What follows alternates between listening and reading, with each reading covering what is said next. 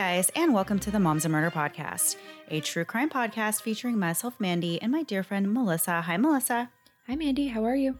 I'm doing all right. Just trying to get through the Florida storms that we have been having every single day, and it's been very stormy. Do you ever feel shocked by it? Because I'm always like, oh my gosh, it's raining again. Yeah. Meanwhile, I've lived here my entire life, and this is just what like 3 or 4 months are. Just every afternoon it's storming, and shocked every single time. Cannot believe it's happening again. Yeah. I don't know when I'll learn. I know. Well, I feel like I always forget that that's how it is in the summer. And then, the summertime rolls around and I'm like, why is it raining all the time? Like, this does not make any sense, but it does make sense because that's what it does here. So we are full force in the rainy season, and it has been raining. I feel like it's been raining for like 4 days straight this week, and it's been hard to get outside or do anything because it's like kind of off and on rain, but it's okay. Yeah, you can't plan anything. And then the weather app is always like, it's 40% at 1 o'clock. You're like, well, we got to be done by 1. And then it moves it to 4. And you're like, well, you lied to me again. Right. I'm starting to not trust you, you stupid app. So yeah. That's a thing. All right. So getting right into it this week. Sorry, I didn't mean to cut you off there. No. I literally have nothing interesting to say. And I feel like we end up talking about the weather a lot in the beginning. Yeah. And you know what? That's just, we are officially old. That's just what's happening. Yeah, there you go. So we talk about a lot of really unspeakable crimes on this podcast, but one of the horrifying things we don't talk a lot about are when minors actually commit a first-degree murder. And I can only think of one other time. Actually, I can think of 2 times that we've talked about it on the podcast. The one was in the very beginning when we talked about Aaron Caffey, and then I think the vampire cult killers, weren't they minors? Yeah, they were teenagers. Yeah, I think some were probably older than 18, but I know a few were younger. You're right. Yeah. So we generally try to avoid talking about minors and kind of take these kind of stories on a case-by-case basis. But today's story, the culprit was actually just a few months from becoming an adult. So we kind of figured we could talk about this on the show. This is such a shockingly senseless and unimaginable murder, and we felt that it was worth sharing the story. So the double murder of Blake and Mary Jo Hadley made national headlines in 2011, but it took place in Port St. Lucie, Florida. And before we get into the details, we're going to tell you a little about Port St. Lucie in this week's segment of We Googled This City. Port St. Lucie is a tongue twister, by the way. It is, and I don't even understand exactly why, but I have a hard time saying it as well, so this should be fun. Also, if you don't like Google the City, this is a great one to fast forward because it's going to be terrible. If you like the corniness of it, I'm really about to shine. Here we go. So Port St. Lucie, Florida is located near the southeast-ish side of Florida. So it's on the East Coast, but it's almost between Central and South Florida. I don't know who claims it. Do you think it's more south? I think it's more south. Right? Yes. Okay. So, and as of the 2010 census, it has a population of around 164,000 residents. So we talked about peacocks a few weeks ago, and if you are among those who have a fear of peacocks, rightfully so, honestly, but Port St. Lucie may not be the best place for you. There's this area kind of downtown where dozens of peacocks, sometimes 40 or so of them, roam the streets. And I actually saw a funny photo of a guy trying to get a peacock off his car, which was very entertaining whenever you think of how aggressive they are and just this beautiful creature, going after somebody. And so this fact feels kind of familiar, and we may have talked about this before, but just in case, the flock of peacocks, like seagulls, but cooler, were likely from a flock that was imported by the actress and singer Frances Langford, who was one of the area's most famous residents. I feel like we've talked about that before because that is such a weird, like somebody, no, you know what it was? It was Orlando. Swans. Yeah. Yes, that's what it was. How are people importing all these birds? Like, I don't even get it. As soon as it was out of my mouth, I'm like, nope, that's exactly what it is. You're right. So speaking of famous residents, actress Megan Fox spent a few years of her childhood in Port St. Lucie and even attended the St. Lucie West Centennial High School. Another resident of note is a man by the name of Robert Van Winkle. Back in 2004, Rob had a pet wallaroo named Bucky and a pet goat named Poncho. Mandy, is a wallaroo a real thing? Have you ever heard of it? I have not. So I Googled it and I still didn't quite understand it. It kind of looks like a kangaroo to me. And are wallabies a real thing? Because if so, I think it might be a combination of a wallaby and a kangaroo. But I don't know animals, so I don't know. But it said wallaroo. So both of these animals escaped from his Port St. Lucie residence. The animals roamed the town for more than a week before being reunited with Rob, and he later had to pay a $200 fine for expired animal tags and an undisclosed amount for the whole search and rescue of his pets. For their part, though, the pets were caught after they stopped, collaborated, and listened, and headed back to Vanilla Ice's home. So lastly, back in the 1800s, here's where it really goes downhill. Pineapple farming was one of the area's largest agricultural industries. Legend has it that one of the pineapple farmers thought his farm was cursed. And so do you know what he did, Mandy? He went to visit a local palm reader, and she told him the only way to break this curse was to throw his pineapple into the ocean. So he took a pineapple, threw it in the area known as Bikini Bottom, and a young sponge named Bob found the pineapple, moved in, breaking the curse. And that's the origin story of SpongeBob that Nickelodeon doesn't want you to know. It was just terrible no matter where I did it. So that's where we're ending it. And I love continue. That. I love that. That's like the best backstory for SpongeBob I've ever heard. Isn't it? I just love the idea of it being a dark story that they don't want you to know. I hate my brain sometimes. Okay, go ahead. Sorry. Okay. Blake Hadley was a Florida native born and raised near Fort Lauderdale into a loving family. He was described as a fun-loving and silly guy who often made those around him laugh with his random acts of breaking into song or quoting comedy films with great enthusiasm. This reminds me of you, Melissa. Maybe not comedy films, but comedy things. Quotations, right? Yeah, I was Yes. like, I totally get that. Mm-hmm. Yeah. So as a child, Blake was kind and intelligent, and he was always in the top 10 of his class. After growing up in the Florida culture, whatever that is, if you live in Florida, you know what Florida culture is. It's the Florida grown tags. Everyone has a flow grown tag. I don't even know what that means, but I'm always like, let's take those off, guys. Let's not do this. So after growing up in the Florida culture, Blake decided that Florida was the place for him. And he stayed in the state and attended college at FSU, where he made numerous lifelong friends in the Chi Phi fraternity. It's unclear exactly when Blake met his future wife, Mary Jo, but it may have been in the time before he went off to college. Mary Jo was not born and raised in Florida like Blake had been. She was actually from Braddock, Pennsylvania, but her family moved to Fort Lauderdale when she was in high school. Although the two of them had very different appearances, their personalities seemed to be a perfect match. Mary Jo was quick-witted and delivered the type of sophisticated humor that would easily go over your head if you weren't paying attention. Melissa, I feel like you are both of the people at the same time.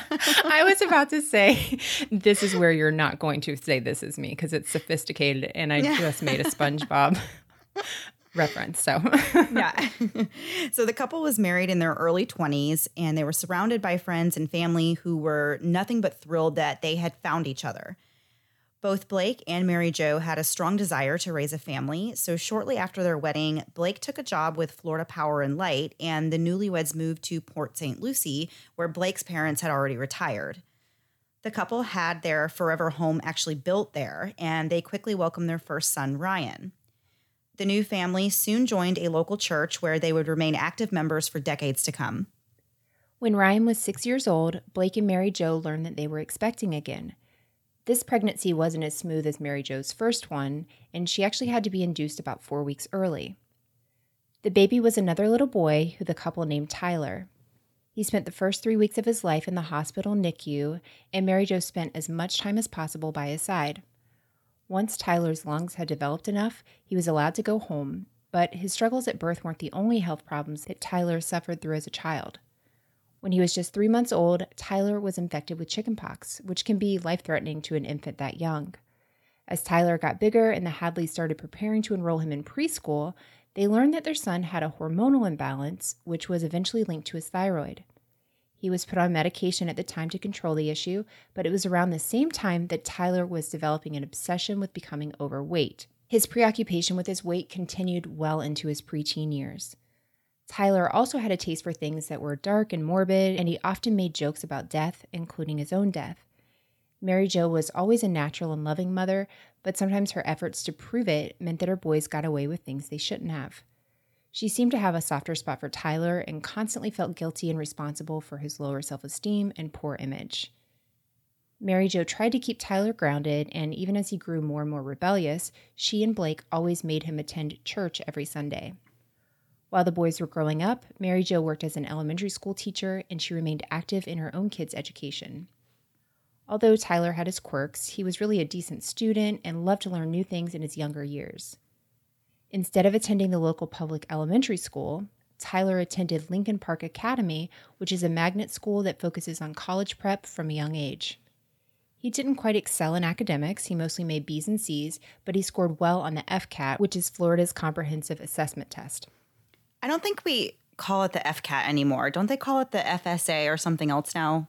You might be right. I am not sure what they call it. I just know whenever everybody's kids are in the testing process that every parent is kind of losing their minds and scared Right. and nervous. And teachers too, I'm sure. I have flashbacks to taking the FCAT, and it was not a fun time for me. I feel like I it don't like might have- testing. Yeah, I truly do not remember taking it. So I don't know if maybe it started after I graduated, which will make me so mad if you're young enough that you got to be a part of this whole thing. But I don't think it was a thing. I think it really did start after, or I'm too old to remember. It's one of those two options. Yeah, well, you might just not remember. I feel like you take it twice, or you take it's in like fourth grade, and then I think you do it again in high school. I really don't know much about it either, so I should not speak on it. We get it. You're young enough. Go ahead. So Tyler had several friends over the years, but his best friend was a boy named Michael Mandel. And these two boys were so close that Tyler often said he wished Michael's parents were his own parents and that they could be brothers. The best friends didn't attend the same elementary and middle schools, but when it came time for high school, they got their wish of being able to go to school together. Neighbors who lived near the Hadleys and watched Tyler grow up said that until his teenage years, Tyler was always very polite and respectful, and he always seemed to enjoy innocent activities like playing basketball and swimming in the family pool with his brother. But when he reached his teen years, he became more and more troubled as he started hanging out with the wrong crowd. Life at home was really pretty good for Tyler and his brother Ryan. Neither Mary Jo nor Blake was really fond of playing the role of disciplinarian, so the boys often got away with whatever they wanted. But anybody who knew the family would tell you that they definitely loved each other and they were always very affectionate towards each other. Some even describe Tyler as being kind of a mama's boy, which I hate that term so much, but that is because I have boys and my boys are definitely mama's boys. So I hate when people use it in like a derogatory or a negative way. You know, it's like, it's not a bad thing. Moms love their boys. But Tyler had this relationship with his mom, and Mary Jo would really do anything for Tyler. But being a teenager in Port St. Lucie isn't really the most fun time, and it's a well-known problem around town that boredom leads to bad behavior. According to a Rolling Stone article written by Nathaniel Rich in 2013, the city of Port St. Lucie was never really designed for the younger population. When the city was first founded, it was filled with golf courses and assisted living facilities and things for the older population to do, like bingo and shuffleboard, and it was really clear who this city was made for. Unlike other areas of Florida, there was no such thing as going downtown, and there wasn't even beach access despite the fact that Port St. Lucie is right on the oceanfront. With really little option for entertainment, many of the local teens would turn to house parties and unsavory activities like burglarizing homes and vandalizing stores. During the time that Tyler was growing up, there was also a significant problem in the city with marijuana grow operations. Drug dealers that lived in Miami realized that they could purchase vacant homes for dirt cheap, and they would install elaborate lights and hydroponic systems to cultivate marijuana. In 2006, there were 69 different grow operations dismantled in the city, but the problem still remains there today. It was in Tyler's first year of high school that he began dabbling in smoking pot himself. A neighbor who had known Tyler for his whole life alerted Mary Jo to the fact that her youngest boy was smoking, but Mary Jo seemed really unfazed. A short time later, Tyler and his friends started a fire in the River Park Wildlife Preserve that required the fire department to actually put it out, but the teen boys received little more than a warning. All throughout high school, Tyler found himself in these kind of sticky situations, and some were worse than others. He earned himself a record as a juvenile after he was convicted of burglarizing a home. At some point in high school, Tyler began experimenting with other substances. His drug of choice was ecstasy, but he tried numerous other things, including Xanax, crack, and heroin. In addition to being known for his drug use, he was also known around school as being somewhat of a storyteller who liked to embellish events that had happened or some that never happened at all. Most people thought he was odd, but he did have several friendships, and many of his friends had heard him make these morbid and inappropriate jokes about killing others or taking his own life. As he got further into high school, Tyler began skipping class frequently, and he tried to get his best friend Michael to ditch class with him, but Michael had higher aspirations and really wanted to do well in school. He urged Tyler to stop skipping school and to start to get his act together, but it was no use. And we're going to get right into what happens next after a quick break to hear a word from this week's sponsors.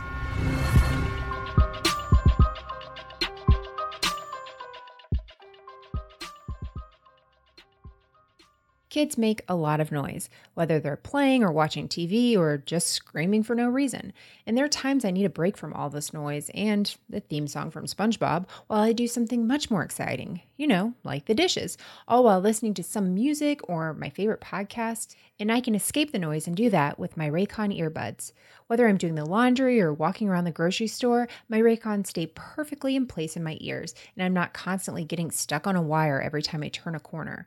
Plus, the sound quality is outstanding, and my Raycons make those mundane tasks like doing the laundry and grocery shopping so much more enjoyable. Not only are Raycon earbuds so comfortable, the sound is crisp and clear, and they start at about half the price of any other premium wireless earbuds on the market. Their newest model, which is the everyday E25 earbuds that we both have, are their best ones yet. They have 6 hours of playtime, so there's no need to charge them constantly. The Bluetooth pairing is seamless, plus there's more bass and a more compact design that gives you a nice noise-isolating fit every time. Now's the time to get the latest and greatest from Raycon. Get 15% off your order at buyraycon.com/momsandmurder. That's buyraycon.com/momsandmurder for 15% off Raycon wireless earbuds. buyraycon.com/momsandmurder. I know I've been wanting to move to more natural products for a while now, but I believe that performance matters. And if you live in Central Florida, you know that deodorant isn't really an option and it has to work to keep you smelling fresh all day. But Native is up for the challenge and can do just that, and that's why we want to recommend all of our listeners check out Native. Native is made of ingredients you've heard of and can pronounce, like coconut oil, shea butter, and tapioca starch. It's also vegan and never tested on animals. But making the switch to aluminum-free deodorant doesn't mean you have to sacrifice on odor protection. In fact, aluminum actually forms a plug in your sweat glands, which keeps you from sweating, which is why Native never uses ingredients like aluminum, parabens, sulfates, or talc. According to the Native newsletter, as of June 23rd, Native has transitioned to plastic-free packaging for their deodorant. With over 10 scents, including rotating seasonals, Native has something for everyone's smell buds. Their most popular classic scents are coconut and vanilla, lavender and rose, cucumber and mint, and citrus and herbal. Now that it's summertime, my favorite is coconut and vanilla. It's such a perfect scent for this time of year, and I feel good actually using it in the summer because it's working really great for me. Do what I did and make the switch to Native today by going to nativedeo.com/moms or use promo code MOMS at checkout and get 20% off your first order. That's nativedeo.com/moms or use promo code MOMS at checkout for 20% off your first order. And now back to the episode. Before the break, we were getting into the many issues that Tyler Hadley was struggling with as a teenager and the way his life seemed to be spiraling out of control. His mom, Mary Jo, was always careful to keep her family problems to herself, but the things that Tyler was putting the family through were nothing like what she'd experienced with Tyler's older brother, Ryan. Although Ryan did go through a normal rebellious phase, he came out the other side mostly unscathed, but it seemed that Tyler was on a different path entirely. In the spring of 2011, Mary Jo confided in her niece, Kelly, about some of the things that were going on. Even though Mary Jo was technically her aunt, Kelly was just 9 years younger, and the two of them were more like close friends than aunt and niece. Mary Jo told Kelly that Tyler had really been having a rough time in school, using drugs, stealing money, and sneaking around, and that she had decided to seek counseling for him at a place called Riga Mental Health Center. Riga offered a treatment program for adolescents and adults who needed intensive treatment but did not need to be an inpatient. Patients at the center are often treated for depression, bipolar, substance abuse, and eating disorders, and Mary Jo felt that Tyler was suffering potentially from many of those, so she believed that the program would be a good fit for him. The typical program had patients attending 3 days a week and for 3 hours each day, and it was covered by the family's insurance. So Mary Jo enrolled Tyler in the program. After attending several sessions, Tyler appeared to be doing much better, and he started being friendlier with the family and helping out more around the house. But it wasn't long after the program that Tyler returned to his rebellious and self-destructive ways. Tyler frequently stole his parents' cars and went out joyriding at night, and he soon began stealing money. Small amounts at a time, like $20, but it happened so often that Mary Jo had to start warning her friends and relatives to not leave their purses lying around. That's really rough whenever your mom knows, the mom knows you can't be trusted to not steal money from her friends. That's, that would be really tough. So Mary Jo's niece, Kelly, suggested that perhaps she start calling the police when Tyler acted out, but Mary Jo was adamant that she did not want to get the police involved. In the late spring of 2011, Tyler found himself in hot water again after he got into a brawl at one of his friend's houses that landed him in jail for a week on a charge of aggravated battery. Upon release, Tyler was put on 2 weeks of house arrest, and Mary Jo imposed further restriction on him by taking away his cell phone. During that period, though, Tyler would get on Facebook to communicate with his friends, and it was clear that he was really in a bad mental state. In a message to one of Tyler's friends named Isadora, he told her not to text his phone about drugs because he got arrested and his mom was, quote, flipping out about it. Later in the same conversation, Tyler told Isadora that he was contemplating suicide. Tyler continued to grapple with his relationship with his family. Things weren't that great overall between himself and his parents, but when Mother's Day rolled around a few weeks later, Tyler told her friend that he'd had a really good day with his mom. But the ups and downs continued. One night in June of 2011, Tyler once again got himself into trouble after going to a friend's house and drinking to the point of severe intoxication. He actually ended up urinating on his friend's bed before going home. When Mary Jo saw the condition her son was in, she'd had enough. She enacted the Florida Baker Act, which is a law that we have here in Florida that allows family to have their loved ones detained and examined by a professional to determine if they are a danger to themselves or others. Tyler was involuntarily committed to the New Horizons mental health clinic and forced to attend daily counseling sessions. Mary Jo was on the brink of a nervous breakdown over her son's behavior. She herself had suffered with depression, and she worried that Tyler was also struggling with it. One of Mary Jo's co-workers at the school voiced concern about Tyler and what he was capable of. She specifically asked Mary Jo if she thought Tyler would ever hurt her, and Mary Jo said that she wasn't worried that he would hurt her, she was only worried that he would hurt himself. What Mary Jo may or may not have been aware of is that Tyler had made numerous comments to friends over the years about killing his parents. He would say these things often when he was angry at them, usually because they took some sort of disciplinary action against him, but Tyler's friends really heard these baseless threats so many times that nobody took him seriously when he said things like that anymore. Most of Tyler's friends were all well aware of the contention between him and his parents. So it was really odd when in July of 2011, Tyler started telling everybody at school that he was going to be throwing this giant party at his house. Tyler was known to talk a big game, and most who heard about this alleged party thought that he was just lying. But as the week continued, Tyler insisted that there would be a party at his house and that his parents would not be home. On Saturday, July 16th at around 1:15 p.m., Tyler posted on his Facebook page with a post that said, quote, "Party at my crib tonight, maybe." Several of Tyler's Facebook friends began to comment on this post, and they were all, of course, typing in text speak and slang, but the gist of what they were saying was that Tyler was going to have this open house, and he said that his parents had not left yet, so everybody needed to wait to come over. Tyler told some people that his parents had plans to go to Orlando for the weekend, and he alleged that they were out running errands to get ready for their trip, but once they came home and packed their stuff and took off, it was party time. As the afternoon went on, there was more and more buzz on Tyler's Facebook regarding the party that he was throwing. One of his friends, who he had previously joked with about killing his parents, made a comment on Facebook that said, quote, "If I kill your mom, will you put the Lincoln in my name?" The Lincoln being, this is actually Tyler's car that his parents have gotten for him. So the friend then followed up and said that he was kidding, but Tyler replied, "No, I'm going to do it." So he made another post confirming that the party was going on and told people to start showing up at around 10 p.m. that night. One girl asked, "What if your parents come home?" And Tyler said, "Trust me, they won't." At this point in time, Tyler had already decided that he was, in fact, going to murder his parents that day. Although he had made up his mind about it, Tyler didn't think he'd actually be able to do it if he was sober, so at some point in the mid-afternoon, he took 3 pills of ecstasy and listened to music to hype himself up.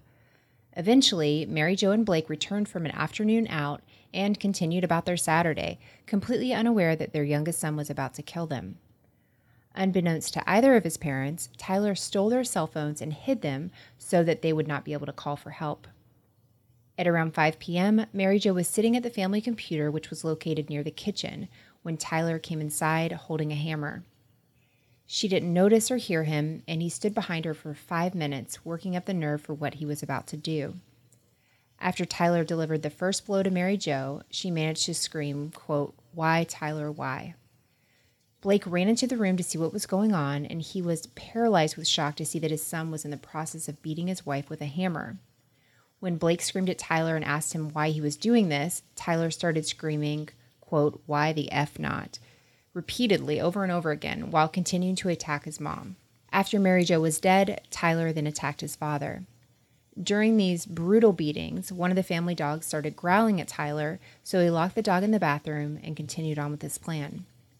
Something Tyler hadn't anticipated about the bludgeoning was the amount of blood evidence that would be left behind. He had to act quickly to clean up the scene before dozens of teenagers started showing up to his house for this party that he'd been talking about all week. First, he put a towel over each of his parents' heads and dragged them to the master bedroom. Then he returned to the living room to clean up the scene of the crime. And we're going to get into what happens next after one last break to hear a word from this week's sponsors.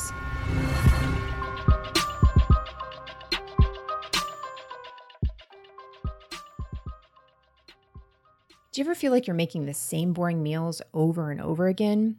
I've felt that way more times than I can count. Not only is my family tired of eating it, but I'm tired of cooking it. And that's why I love using HelloFresh. HelloFresh is America's #1 meal kit and allows you to skip those grocery store trips and helps make cooking at home fun, easy, and even affordable. Let HelloFresh help you break out of your recipe rut with so many recipes to choose from each and every week. There's really something for everyone in your family, including their low-calorie option, vegetarian plus family-friendly recipes, sure to make every person happy. HelloFresh offers fresh and high-quality ingredients in their meal kits every week, giving you a super flavorful experience. HelloFresh lays out each recipe with detailed instructions as well as pictures so you can feel confident every step of the way. What I really love about HelloFresh is the variety of foods my family and I are exposed to. We recently tried the bruschetta zucchini boats with couscous and melty mozzarella. For me, anything with cheese is going to be a winner, but it was such a great way to include vegetables in the meal that even the kids enjoyed it. Go to HelloFresh.com/80momsandmurder and use code 80momsandmurder to get a total of $80 off, including free shipping on your first box. Additional restrictions apply. Please visit HelloFresh.com for more details. Again, go to HelloFresh.com/80momsandmurder and use code 80momsandmurder to get a total of $80 off, including free shipping on your first box. Additional restrictions apply. Please visit HelloFresh.com for more details. We've now had our Third Love bras for almost 2 years now, and I can say, without a doubt, it's the best bra I've ever owned. After 2 years, my Third Love bra looks and feels just as great as it did when I first received it. And that's because Third Love designs their bras to fit you, not the other way around. They design their amazing bras with measurements from millions of women, and their bra styles are made to fit your life. Third Love offers a Fit Finder quiz on their website to help you find your perfect fit, and they carry over 80 different size options, way more than what you'd find in your local department store. Third Love has a team of expert fit stylists whose job is to help you find the perfect fit. If you aren't sure you found the right bra for you, you can connect with a fit stylist through chat or email. Plus, Third Love stands behind their products, and if for some reason you don't love your bra, worry not.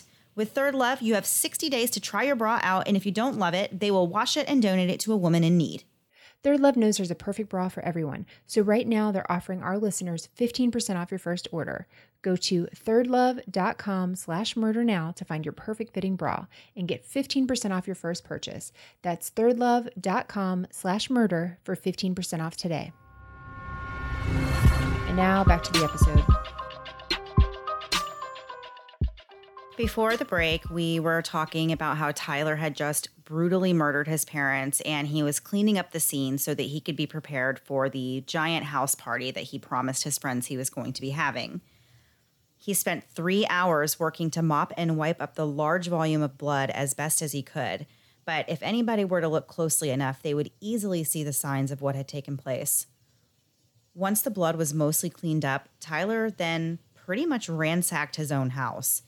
He used items from inside the home to pile on top of Mary Jo and Blake's bodies, including pieces of furniture, clothing, and even pictures that were hanging on the walls. I had a chance to look at some of the crime scene photos, not the gory ones. I don't want to see those. But I looked at ones of just inside the house and in the room. And I really cannot even explain what Tyler did in there. It doesn't make any sense. But the whole place was turned completely upside down. There was just a mountain of stuff, just things that were in the master bedroom. And the bodies were buried under all this stuff. Once Tyler was satisfied with the cleanup that he had done, he took a shower and got ready for his guests to arrive. The house was stocked with beer and drugs when the first group of teenagers showed up. Right away, the partygoers noticed that something was off about Tyler. He was dressed in his typical all-black ensemble, but it was obvious that he'd been doing drugs, and he appeared to be very anxious this particular night. As people arrived, they noticed how strange Tyler's house looked. There were hardly any furnishings or decorations on the walls. As I said, Tyler had taken them all and put them in the master bedroom. But the teens at the party assumed that Tyler just put away the valuable things so that they wouldn't get broken that night. People came and went from the home in waves. At one point, the party had grown to over 60 people, and it was really quite rowdy. Several people played beer pong in the living room, while others smoked pot and took pills in other areas of the home. Tyler even told people that they were free to smoke inside the house and said that he didn't care. The party was completely out of control. The wild group of teens was quickly trashing the house, throwing their empty beer cans everywhere, raiding the kitchen for food, and burning holes in the carpet just to put out their cigarettes. As you would imagine, it was also very loud, and Tyler was more concerned about the police being called than he was about the fact that the house was being destroyed. A few of the people at the party seemed concerned and asked Tyler where his parents were, and he told them each different things. One person was told they were in Orlando, another was told they went to Georgia, and Tyler even told one person that his parents didn't even live there. Throughout the party, though, Tyler was quiet and reserved. At around 1 a.m, he found his best friend Mike and pulled him aside, saying that he had something that he needed to talk to him about privately. The two boys went outside the home, and Tyler matter-of-factly told Mike that he'd killed his parents. By this time of the night, Tyler had been drinking and partying, so Mike wasn't quick to believe what he was telling him. But Tyler said, quote, "Michael, I'm being real. I'm not lying to you," end quote. He told Mike to look around and see the signs for himself. Tyler pointed out that both of his parents' cars were still in the driveway, which wouldn't be possible if they had gone out of town. But still, Mike was skeptical. Tyler offered up even more proof. He told Mike to go into the garage and look for bloody shoe prints, and then to go into the house and look around for the signs of blood in certain areas. Mike did observe what appeared to be dried blood on the bedroom door frame and on the floor in the hallway. He went back to Tyler and demanded more information about what happened. He wanted proof that this was real. Tyler promised to show him the bodies, but not until the party started to quiet down some. But Michael wasn't going to wait. He knew his way around Tyler's house after spending plenty of time there hanging out, so he began wandering around looking at everything. Sure enough, the closer he looked, the more blood he saw. Eventually, Michael made his way to the backyard where there was an exterior door that led to the master bedroom. So the door to the master bedroom from inside the house was locked, but this exterior door was not locked.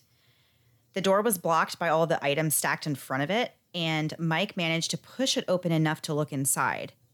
The room was really unrecognizable and filled top to bottom with various objects, but Mike was able to use his cell phone flashlight to look around some. He spotted a leg sticking out from under the debris, and after years of knowing the Hadley family, he was absolutely certain that the leg belonged to Blake Hadley. At this point, Mike was very freaked out, and he was extremely confused, so he went to find Tyler again so they could talk about it some more. He said, quote, "You really murdered your parents. You did it. I guess I won't be seeing you for a while. I guess I should take a picture. End quote. So they actually did take a photo at this moment. This is after Mike has just learned that Tyler, in fact, did murder his parents and they were still inside the house. And if you Google anything about this case, Tyler Hadley, the first thing you're going to see is this picture of him and Mike. And it's very disturbing. Just the look on Tyler's face. He just looks so empty and just devoid of any kind of rational thought or emotion at all. I'm looking at it right now. I hadn't seen it. Yeah, that is very eerie to look at, knowing that that's the conversation they had just had. Right. So Tyler told Mike that he actually planned on taking a lot of pills and overdosing after the party was over. Instead of immediately leaving and calling 911, Mike hung around at the party for several more hours. He would later say that he was in shock and didn't know what to do immediately after learning that Tyler's parents were dead in their bedroom while dozens of teenagers partied in their home. And do you blame him? That makes total sense to me. Like, and being a teenager and your best friends just confess this, and what do you do? I don't fault him at all for, trying to figure out what to do. No, I don't either. And especially like you said, when you're that age, like, I feel like the decisions you make are when you're 17 are definitely different than the actions or decisions you would take at, 30. It's like you don't have the same kind of thought process, and you don't jump to like the immediate right answer right away when you're a teenager. Right.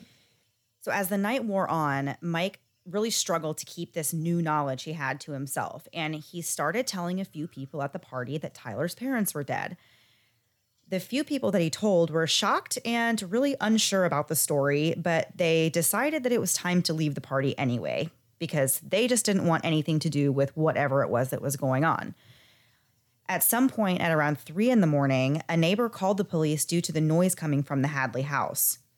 Officers knocked on the door and Tyler spoke to them, but it was a quick conversation about keeping the noise down, and then the police left, which I just find so crazy that the police knocked on the door like while this is the scenario, and they were there and then they left. So the police ended up freaking out Mike when they showed up, and he decided that that was his chance to leave the party as well. But several people did stay after that. Once Mike was out of there, he knew exactly what he had to do. He had to report what he'd seen and what he'd been told by his best friend. He didn't want to dial 911 and rat Tyler out that way, so he decided to call Crime Stoppers anonymously to report what he knew. Since it was the middle of the night, no one answered, but Mike left a frantic message full of all the details that he could cram in, including what happened and the address to the home. When the Crime Stoppers worker heard the message, she immediately dialed 911 and relayed the tip that had come in. She told the dispatcher that a 17-year-old allegedly murdered his parents in their home and that officers needed to respond immediately to check on the welfare of Mary Jo and Blake Hadley. Officers arrived at the home for the second time at 4:32 a.m. From the outside of the house, they could see Tyler pacing back and forth in the living room, then gathering up a handful of books and walking towards the bedroom. He appeared to toss the books inside the room before coming back out. A few minutes later, Tyler shut off all the lights in the house. He was unaware that officers had been called to the scene at this point, and at the same time that they were outside of his house, Tyler was inside posting on Facebook. He responded to messages from friends about what a great party he'd had, and he posted that he was planning to have another party that next night, which would really be that later that day because it's in the middle of the morning at this point. So officers then decided it was time to attempt to make contact with Tyler and find out exactly what was going on. They knocked on the door, and initially they did not get an answer, but he did eventually come to the door. Officers immediately noticed Tyler's bizarre state. His pupils were dilated, and he was behaving in a very frantic and unpredictable manner. As Tyler answered the officers' questions, it became very clear that he was lying to them.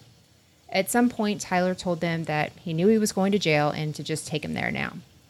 He was handcuffed and led outside when officers entered the home to take a look around.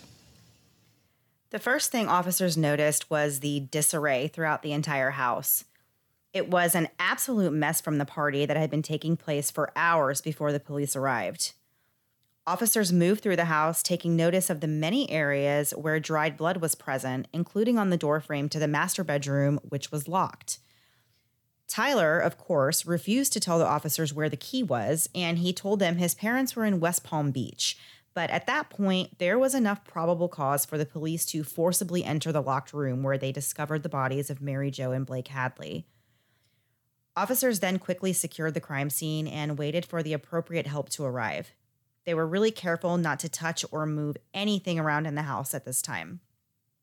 As the early morning hours turned to dawn, crime scene technicians and news reporters began to show up. By that time, Tyler had been taken to the police station, and he was held there for nearly 3 hours before anyone came to question him. So a big thing in this case was the Facebook posts that Tyler made about this party and everything. Right. And I saw a screenshot of one of the posts, and it was a post by another person on his timeline saying cool party. And then Tyler was like, I'm going to have another party. And then it was like 1 hour later, the same person responded again in the comments, and he was like, what happened? I heard there's a lot of police at your house, like what's going on or whatever. But it's just crazy to see those like in, real time. Right, because everything has a timestamp on Facebook, so you can see when he first said, when he was replying, Tyler was replying, and then it was just a short time later that morning that the kid was like, what is going on? There's police at your house. So it's just crazy that you have documentation of all that kind of stuff in the day of Facebook and, social media. It was just before 8 o'clock in the morning that Detective Meyer finally came into the room and started to strike up a conversation with Tyler, who, by the way, has been awake all night long doing drugs. So at first, she just asked him basic questions that were intended to break the ice. But before she could get into the heart of the matter, she once again had to read him his Miranda rights and be sure that he fully understood them. Tyler stated that he wanted a lawyer, and Detective Meyer had no choice but to end the interview at that point. Several hours later, a judge signed a warrant allowing the police to search Tyler and collect his DNA, as well as swab him for evidence. As investigators spoke with Tyler's friends, family, and neighbors, they got conflicting stories on what kind of kid Tyler was. Some people said they'd never seen any signs of violence or anger in Tyler, while others said they'd been concerned about him for quite some time. Officers were able to gather quite a bit of evidence that supported the idea that Tyler had been the one to brutally beat his parents to death. Some of the partygoers that were interviewed tipped off the investigators about Tyler's Facebook posts, which, as I said, were later used as evidence against him.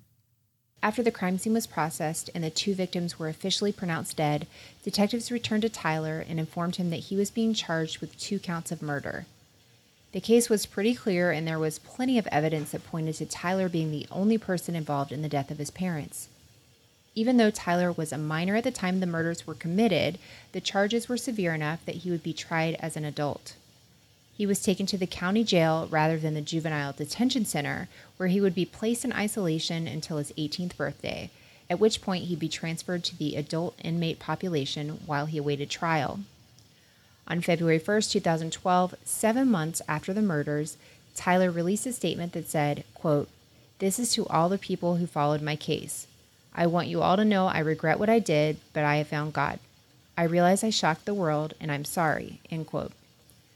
Tyler was represented by a public defender named Mark Harley, and the plan was to get Tyler's case to be tried sometime in 2013. Unfortunately, Harley suddenly left his position, leaving Tyler high and dry and waiting for a new public defender to take over his case, so the trial was pushed back some more. In February of 2014, he finally made his way into the courtroom. Tyler entered a no contest plea, which basically means that, we've talked about this on the show before, it's really confusing to me. Me too. Pretty much means that he was not admitting guilt in the murders, but he was acknowledging that there was enough evidence to convict him of the murder. So this really is just like pleading guilty, except the main difference is that if anybody were to later sue Tyler in civil court, they would not be able to use his plea or his admission of guilt against him in their argument. Tyler's family sat in the courtroom while he appeared before the judge. One set of his grandparents said that they had forgiven him for the murders, but everybody in the family was pretty much rooting for him to have a life sentence.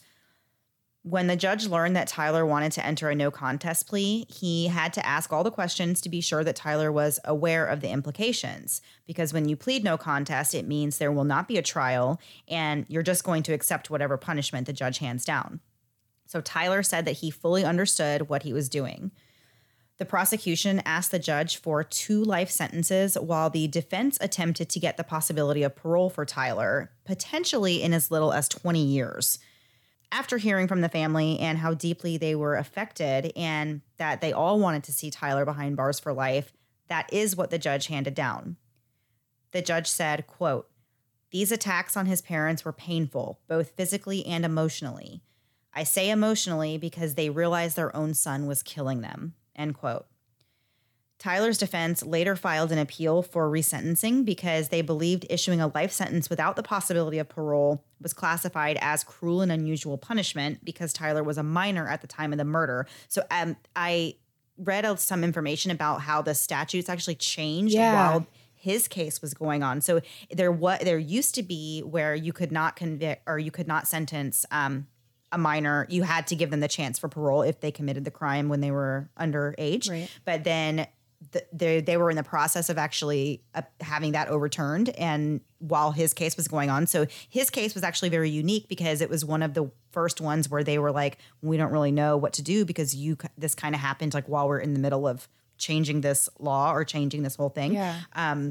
So that was kind of interesting in this case. But the second judge that saw this case for the resentencing trial disagreed that this was cruel and unusual punishment, and he reaffirmed Tyler's 2 life sentences. In the years following the murders, the house that the Hadleys had built with the intention of growing old in was purchased by a bank.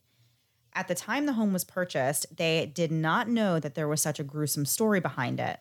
So the bank actually began renovations on the property, and they were nearly done when they found out what actually had happened there. They already had installed new appliances, and they were putting fresh paint on the walls, and I assumed that the bank was, of course, going to put this house up for sale. Yeah. But when they found out about this horrific murder that took place, they decided to go in and take out all the appliances, everything of value that they had put into it, and they demolished the home entirely in 2014.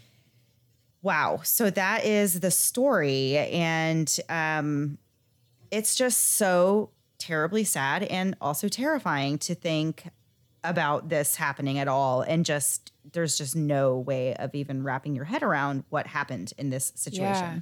It breaks my heart for the parents, obviously, but with the mom, like I can just think as a mom, of course, your kid who's kind of had a rough deal starting out and the trauma that she went through, really having this baby that was in the NICU early on and had these issues, like those are very traumatic things for a mom, of course. And then probably having this, feeling of like, you have some guilt with that, even though it's not her fault. I don't know. I can't project that onto her, but just moms I've known who've had kids in NICU, in the NICU, where it's hard. Like you kind of always see your baby in that light. So it's kind of, I can see where she could be easier on him in a way. You know what I mean? Like even without meaning to, and not to say that would have changed things, but you really just never know. Like it just breaks my heart for the whole family. It's terrible. It reminds me a little of the story out of Texas, and why can't I think Whitaker,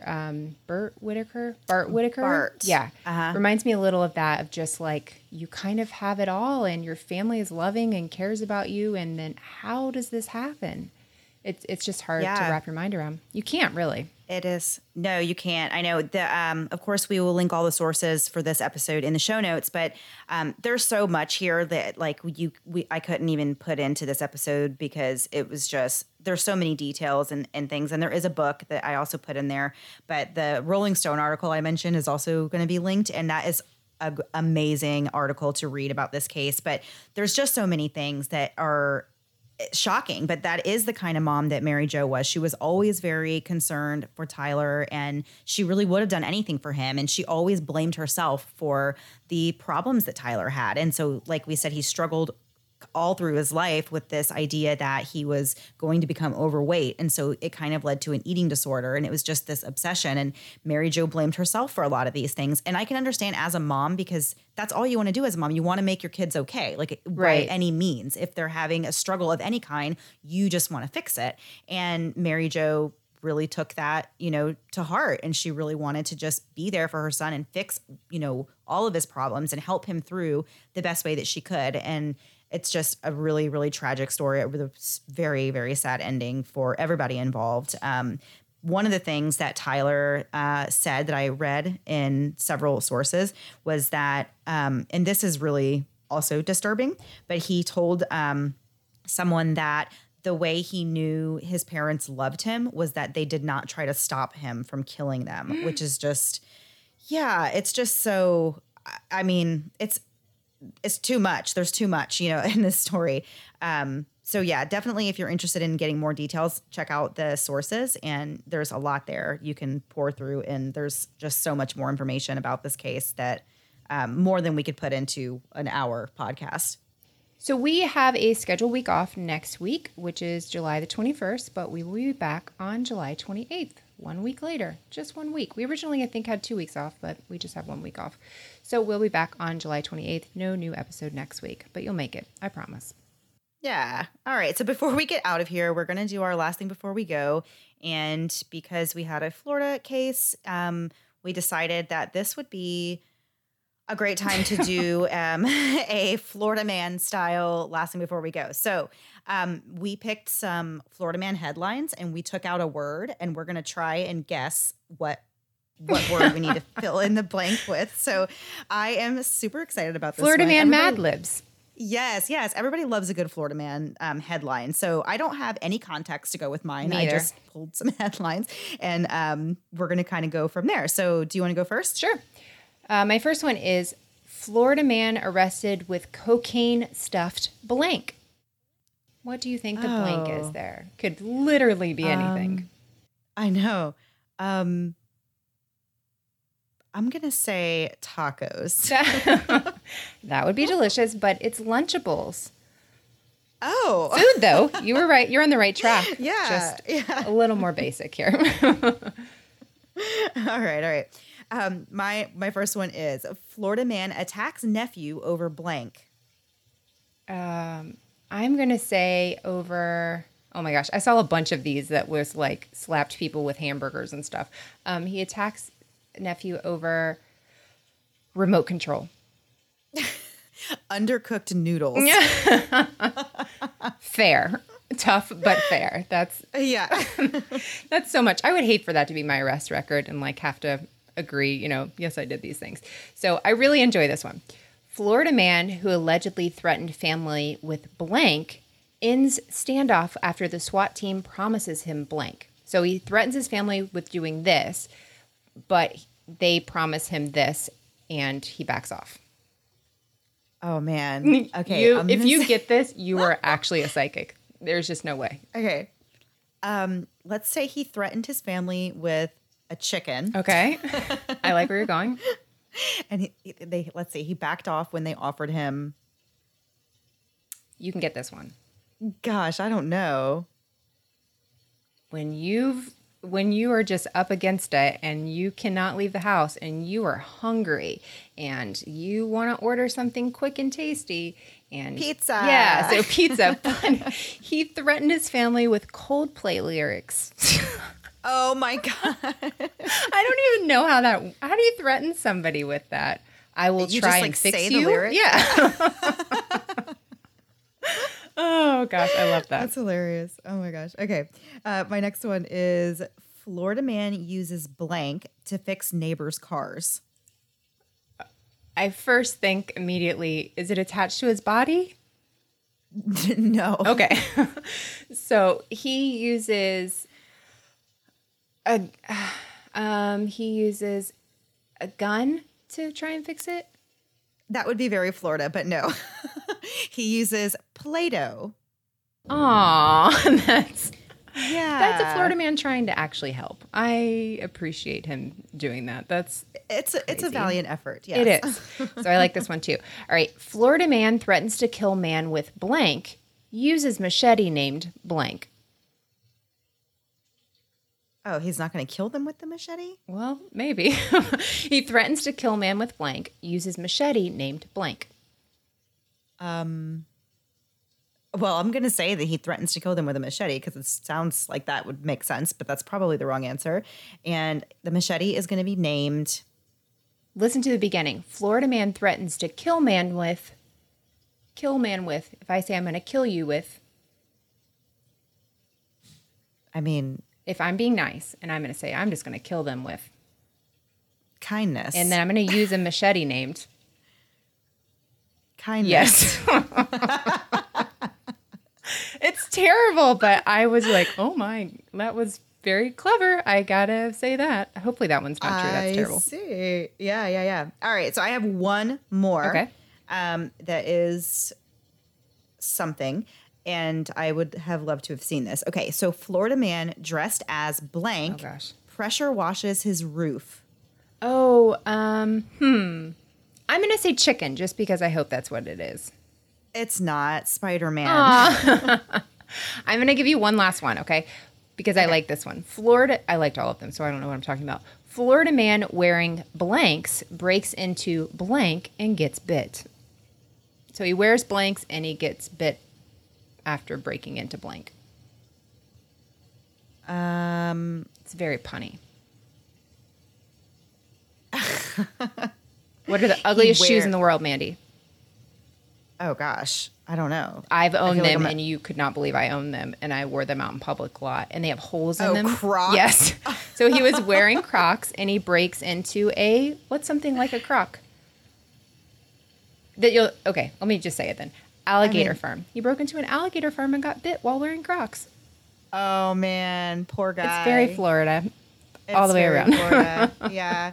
There's some crazy Florida man headlines. I actually like the ones that are recent are terrible because as soon as I type Florida man, I found some terrible things that have happened. Horrible things happening. Yeah. So I definitely had to dig down and find some that were not actually awful. Or had to do with genitals. Tons had to do with genitals.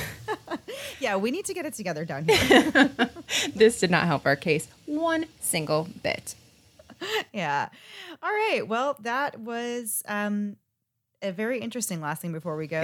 And I think that's all the damage we can possibly do for this week. I agree. All right, guys. We will not see you next week, but we will see you the following week. Have a great week. Bye. Thanks so much for listening to the Moms and Murder podcast. Make sure to check back with us next week for a new episode. You can also find us at momsandmurder.com, where you can connect with us via social media. Please make sure you subscribe and give us 5 stars, because giving us 4 stars would be a crime. Thanks so much.